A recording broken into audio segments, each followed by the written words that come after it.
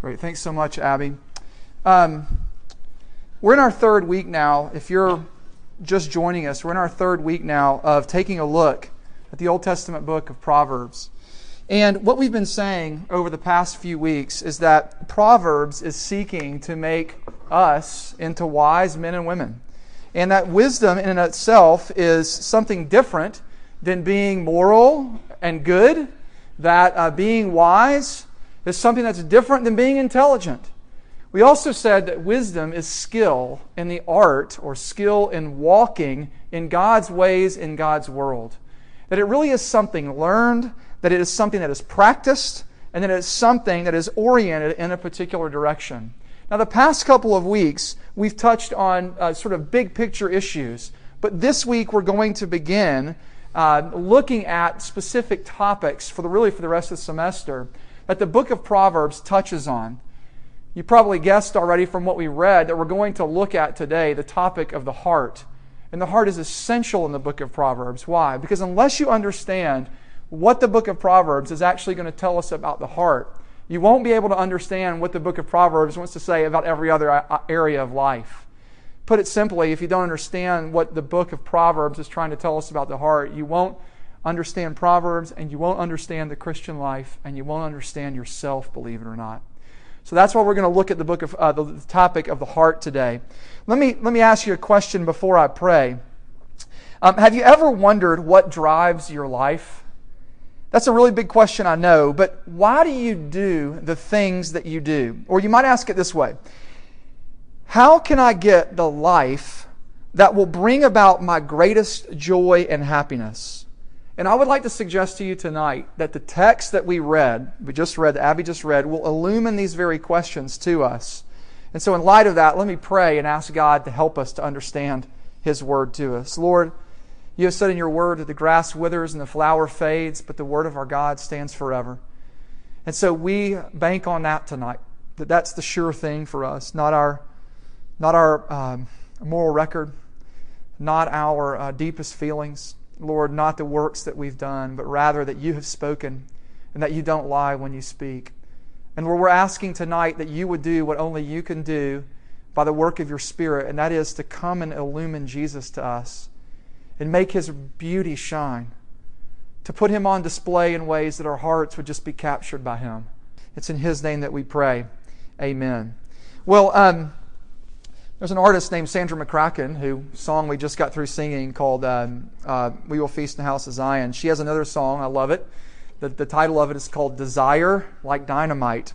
And that song is a wonderful capturing of what we want to talk about today. It makes you do things, that is desire, things that you didn't think possible.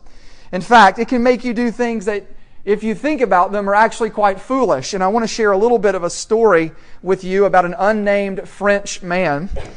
Several years ago, he and his girlfriend broke up. Actually, she dumped him. And they were living together before they broke up. And he had made several improvements in their apartment where they were living. But now she, post-breakup, was living in it. And now the challenges of sort of cohabitating notwithstanding, the situation brought about something crazy out of this man. He so wanted, and here it is, he so wanted to be thanked for the work that he had done, that he barraged her with phone calls and with texts. Over a 10-month period, not lying on this, he called her on an average of 73 times a day and texted her over 21,800 times in a period of 10 months. All for what? To just be thanked. When she blocked his calls, he began to call her parents, and it got him in trouble with the law. Now listen what the man says. At the time, said the man, my logic was that until she returns the money, or at least says thank you, I would not stop the calls. He later admitted, quote, that was stupid. Now, what do you make of this, right? Besides that, it's a little cray-cray, okay? And the part of the interesting thing about the story, what would drive him to such craziness? I don't know about you, but I've done crazy things in my life. things I look back on and I go, what the heck were you thinking, Anderson? What was driving you to do this sort of stuff? And what about you? Have you, upon further reflection, ever examined something in your life that didn't seem rational, something that you never thought or that you even wanted to do? And you ask yourself, why did I do that? You see, it can be one of the most maddening things about human beings is that we do things that don't make sense. Or, as Thomas Merton, the author, once wrote, why do we do the things which are just the opposite of that for which we were made for? Why do we do the things? And I'll tell you why. Because desire is like dynamite. Because desire is like dynamite. We come tonight to look at what the Proverbs says about the heart, a topic that appears some 95 times in it. The heart is part of us as human beings, but it's likely not what you think that it is. And moreover, if we're going to be able to walk with skill in God's ways, in God's world, then we're going to have to know what the heart is and how it works. And maybe, most surprisingly, you might come tonight to know something more about your very self. Here it is. Here's what the text is going to tell us. That our hearts need to be wise if we're going to flourish in God's world. Yet, we don't have the power ultimately to do that. And so wisdom comes to us first as a gift. And that thankfully, God in His grace in Jesus provides all that we need to be able to find the good life and to flourish as individuals. So I want to take you tonight to see this one thing. I want you to see this one thing over and over again. You capture the heart, you capture the person. If you capture the heart, you capture the person. So the question is tonight, how do we grow in wisdom of heart? And I think it's underneath three headings that we can sort of adjust this tonight or come to terms with it. And that if you want to become wise of heart, you're going to first have to know the heart's power. Secondly, the heart's vulnerability. And then lastly, the heart's healing. So hopefully by understanding more about it, we'll move away from a life of ruin and move more toward the good, the true, and the beautiful. So let's take a look first of all at this idea of the heart's power. I want to show you guys, just for starters, what the heart actually is. Because if you don't know what it is, you won't understand the connection with what I mean when I'm talking about what its power. Now in the Bible, when Proverbs is talking about the heart, it's not talking about your cardiac muscle. Okay? It's not talking about the thing that pumps blood through you. That's not what it's talking about. And it's actually also not talking about what you probably think that it's talking about. When we hear the word heart, we think emotions. Or we think feelings. You know, think about a story like this. When we say, oh, Kate, she just got dumped by Matt and her heart is broken, right? We typically mean that that's her emotions, that she feels sorrow, or that she feels sadness because of the breakup. But no, in the Bible, the heart is something entirely different. And unless you understand what this is, you won't understand, like I mentioned earlier, what the Proverbs are talking about when they talk about the heart. When the Proverbs talk about the heart, they are talking about the very center of your desires and wants. You see, it includes, hang with me, it includes the intellect. It includes the emotions and feelings. It includes the will, that part of us that chooses. It's the interior life, and all of these things go together. When you hear heart, you have to begin to think, yes, even intellect and knowledge. That's the way the Bible's talking about us when it talks about the heart. So it's not just emotions. It is emotions, but it's also mind and will and trust combined. For example, take a look at, on your sheet here, at verse 423. Take a look at it, what it says there. It says this, keep your heart with all vigilance, for from it flows the springs of life. That's telling us something. Much like a spring, right? If you've ever seen a spring, it has a source that comes up out of the ground, and that from it flows water. What it's saying is the heart is that source of water for all areas of life. And that's why I'm drawing the connection by saying it's the heart itself. It's the interior life that drives, that motivates, that directs all that we are as human beings. That's what the heart is. But you need to also look at this. You need to look at what the heart directs. what it touches on when it's in action, so to speak. And look at these different verses here that I've tried to include in this sheet here to try to give you some sense of this. Look at these verses at what the heart touches on or directs. First of all, we see a cheerful face and a crushed spirit from verse 15 and 13. Do you see it there? A glad heart makes a cheerful face. So even the body is being affected by the heart, right? And by sorrow of the heart, the emotions right there in 15:13. Look as well, this idea of the seat of knowledge and understanding, that is the mind, in verses 4:20 and 21. And you see it again in 15:14. The heart of him who has understanding. So the heart is connected with understanding and with seeking knowledge. You see this as well in 16:1, the idea of the planning part of us, the part of us that trusts. Did you catch it there? It says this, the plans of the heart belong to a man. So it's the course that our life takes. That's all part of what the heart is. And then lastly, in 3:5, maybe the most famous of the verses that we read, that trusting in the Lord, that it's the heart is the part that gets our trust. How do we sum all this up? Well, I would like to say it like this, that the heart is the control center of the person. I love what Tim Keller writes in that book that we're helping you guys, we want to put in your hands. When he writes this, he says, the heart is the seat of your deepest trusts, commitments, and loves, from which everything flows. What the heart most loves and trusts, here it is, the mind finds most reasonable, the emotions find most desirable, and the will finds most doable. That's a profound statement, because what it's saying is the heart touches on all aspects of our lives. The power of the heart. So how is all of this giving us wisdom? What you need to see is that the real thing driving us, hang with me, is not so much your thoughts. It's not logical to barrage somebody with 20,000 text messages. That was stupid. Why did I do that? Because what led him into that? Because something greater was at play, y'all. His heart was driving him. He wanted to be thanked. He wanted that attention, as it were, right? And I want to say this, that what you need to understand is the heart is touching on the deepest parts of us. And the heart is the source of these desires. Think about it this way. You are basically one big ball of wants and desires. That's really all you are. You are one big, your interior life is one big want, or several wants. It's a ranking of wants, as it were. And whatever is getting pole position is what you're going after. Think about it like this. If success is at the top of that list, you'll go after it like mad.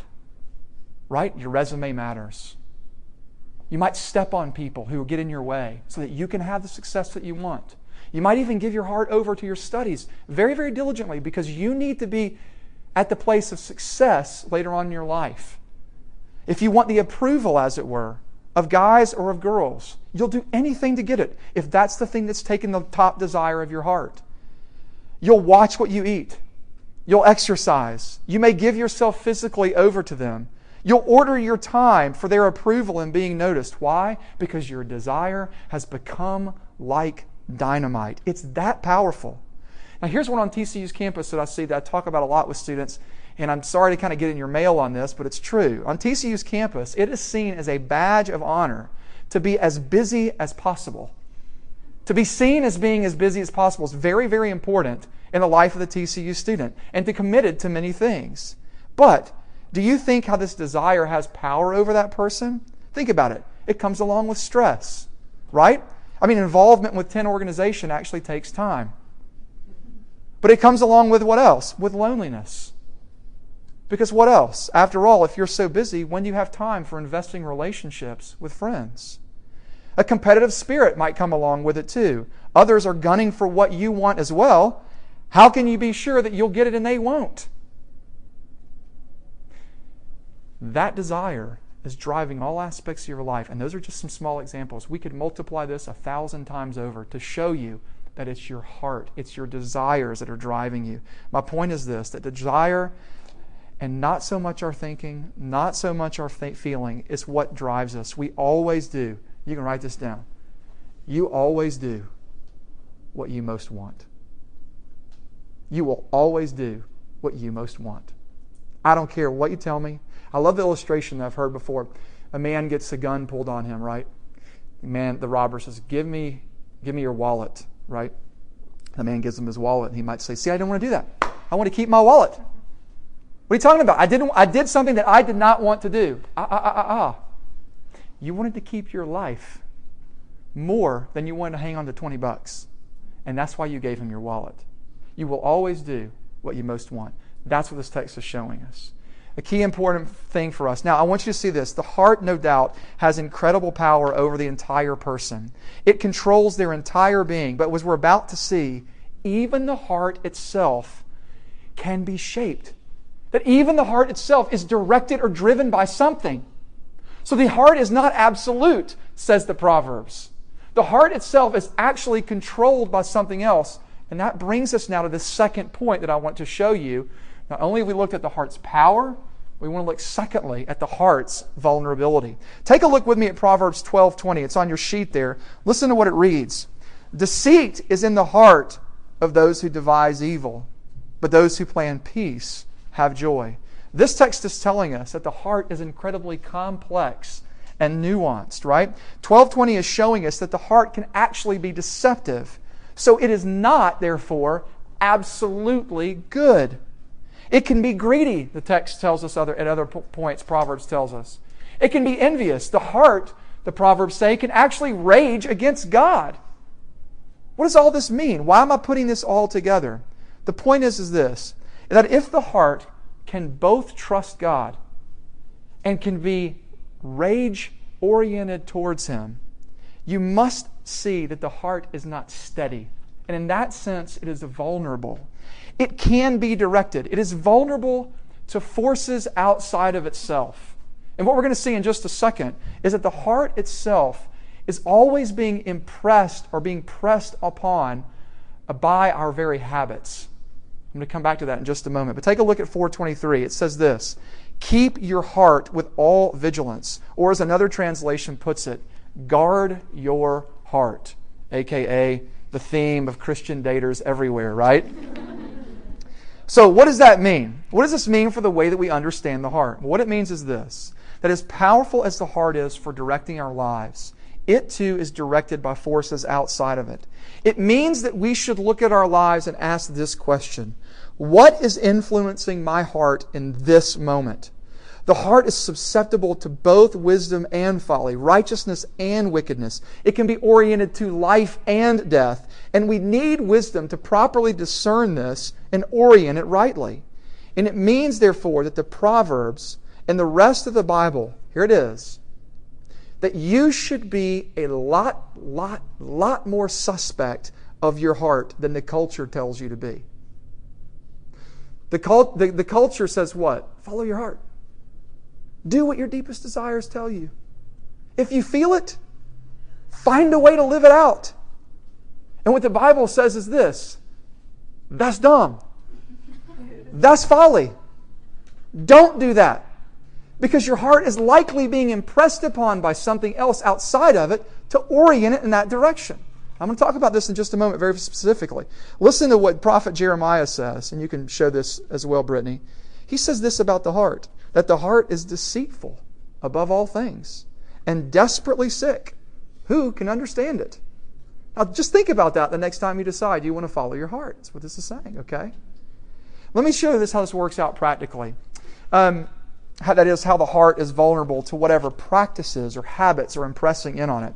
How it's being shaped by the decisions that we're making. I was talking with a student not too long ago, and she was mentioning how that when conflict or when difficulty arose in her life, her gut reaction was to run away.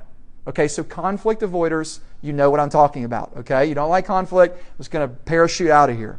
And as we talked, we noted that each time that she decided to run away, that this practice was actually doing something to her. That it was changing her in the moment. It was making her really good at something. Do you know what she was getting really good at? Running away. Avoiding it. Avoiding conflict. She was becoming an expert in it. And so as we began to talk about this more and more, we began to see how her heart was being shaped by her habits and practices. So as we talked, I said, how do you think that you'll become a woman who doesn't run away when conflict arises? Because you know, when you're older, and when you're married, and when you have kids, you're not going to be able to run that far. She said, well, if I want to become the sort of woman who faces difficulty and conflict in my life, I guess I need to practice staying. And as we talked about how there was grace for that, we began to see that she was right. Listen, our culture says, for you to be truly you, for you to find yourself, go into your heart and express the deepest longings that are in it. Then you'll become who you want to be. And the Bible, especially the Proverbs, says the opposite. It says this, ask yourself, what sort of person do I want to become? Then consider and think about the habits and the practices of that sort of person. And then begin to take up the practices of that person in the here and now. And guess what will happen over time? You'll become a man or woman that you desire to be. Why? Because your heart has been molded like clay to love that thing. Do you see how that works? It's amazing. Because what you're learning is you're learning about yourself. You're learning about how your heart actually works. And the Proverbs is telling you, not only does the heart have great power, but the heart itself can be shaped and molded. It can go in different directions. And you need to, therefore, what? Guard your heart. Keep it with all. Watch how it is being shaped, is what the Proverbs writer is saying.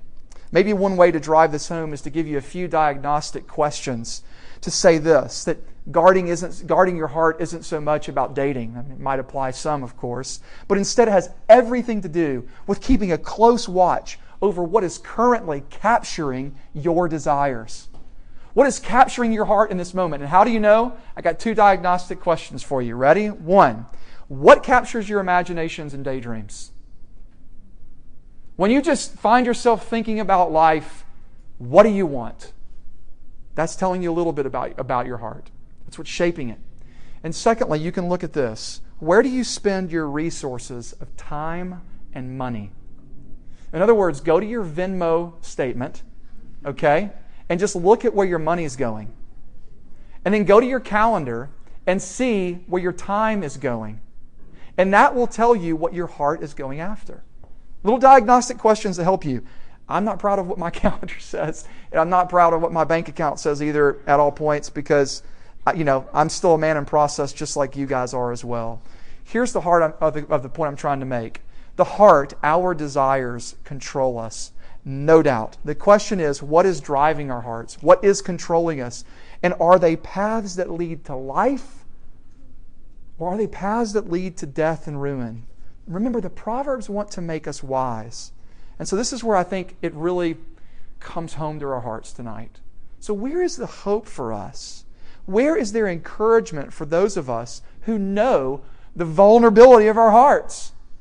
And that really brings me to my last point, the heart's healing, or the healing of the heart. Now here's what I want you to see.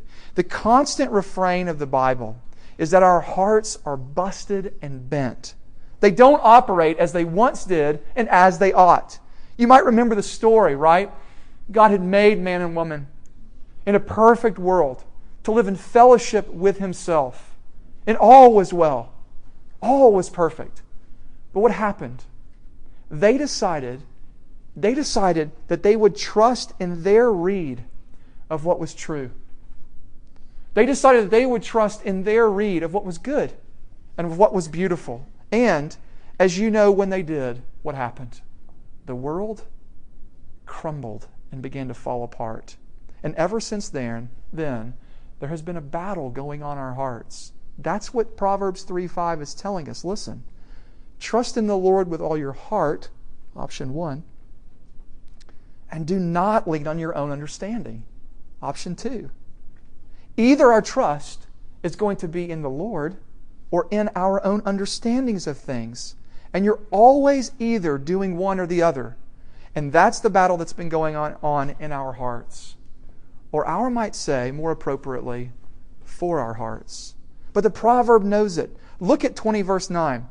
It says this, the question comes in this way, the last verse there. Who can say, I have made my heart pure, I am clean from my sin? Rhetorical question that answers in the negative. Answer, no one can say that. No one can say that. And when we look at 3:5 and we contrast it in two ways, we see that we can put our trust in one of these two areas. And my point is that I'm trying to get you to see is that no one's heart is as it should be. And therefore, the battle rages on between trusting in ourselves and trusting in the Lord. And we need our hearts fixed. I love what the psalmist says, that our hearts are divided. Psalm 86:11 says this, teach me your way, O Lord, that I might walk in your truth. Here it is. Unite my heart to fear and honor your name. To fear your name. That's amazing. Our desire for Him has to come alive. One has to die and one has to live. And here's what I want you to see. Where will this healing come from for our hearts? Well, take a look at verse 12:25. I just love it, y'all. Anxiety in a man's heart weighs him down, but a good word makes him glad. Do you see that? We need a good word, something from outside of us, not right feelings within us. And here's the thing, when the Bible talks about a good word, it's saying it needs a true message, a good and true message. And here's the thing, do you know what the substance of the gospel is? Do you know that the gospel itself literally means a good word? It literally means the good news. And what is that good news, y'all? It's this. That God has come to do something to fix our hearts. That He is the one that comes in and reorients us. Think about what He says in one part in John chapter 7. He says, out of his heart, anyone who trusts in me, anyone who trusts in me and believes in me, out of his heart, out of her heart will what? Will flow rivers of living water. And what is the work He came to do? Y'all, this is so crucial. If you do not understand Christianity, if you're someone who's investigating it, please hear me loud and clear. That the gospel tells us that God came to rescue failures. Men and women who can't protect their heart. Men and women who let their hearts run after 1,000 other lovers. That God comes and rescues us. And He comes and stops us dead in our track. And He does something amazing for us. And why would He do this? Why would He do this for us? Well, He would do this because of His profound heart for us. That He would give up His life so that we might have it. And in so doing, He promises that living waters will flow out of ours because He actually gives us, listen to this, new hearts. You see, the promise of the gospel is not so much that God came to fix our hearts. It's that He came to give us new ones. That's the promise of the prophet Ezekiel when he says this, and I will give you a new heart, and a new spirit I will put in you, and I will remove the heart of stone from your flesh and give you a heart of flesh, and I will put my spirit within you, and I will what? Cause you to walk in my statutes and be careful to obey my rules. Do you see what this is saying, dear friends? This is saying that God gives us new hearts themselves, and that they're hearts that actually delight in obeying and walking with Him. Do we still sin? Absolutely. Do we want to? No way. Jesus didn't come so that we just might have a license to sin however we want, but He came rather to change us and to meet us right where we are. And when we look at this, when we look at this death for us, when we stare at that, when we bow down and worship at Him because of it, we get lost in love and wonder and praise. Our hearts get captured by this beauty. And so, you capture the heart, you capture the man. I close with this. John Donne, the great British poet, wrote a series of 19 holy sonnets where he pours out his heart to God.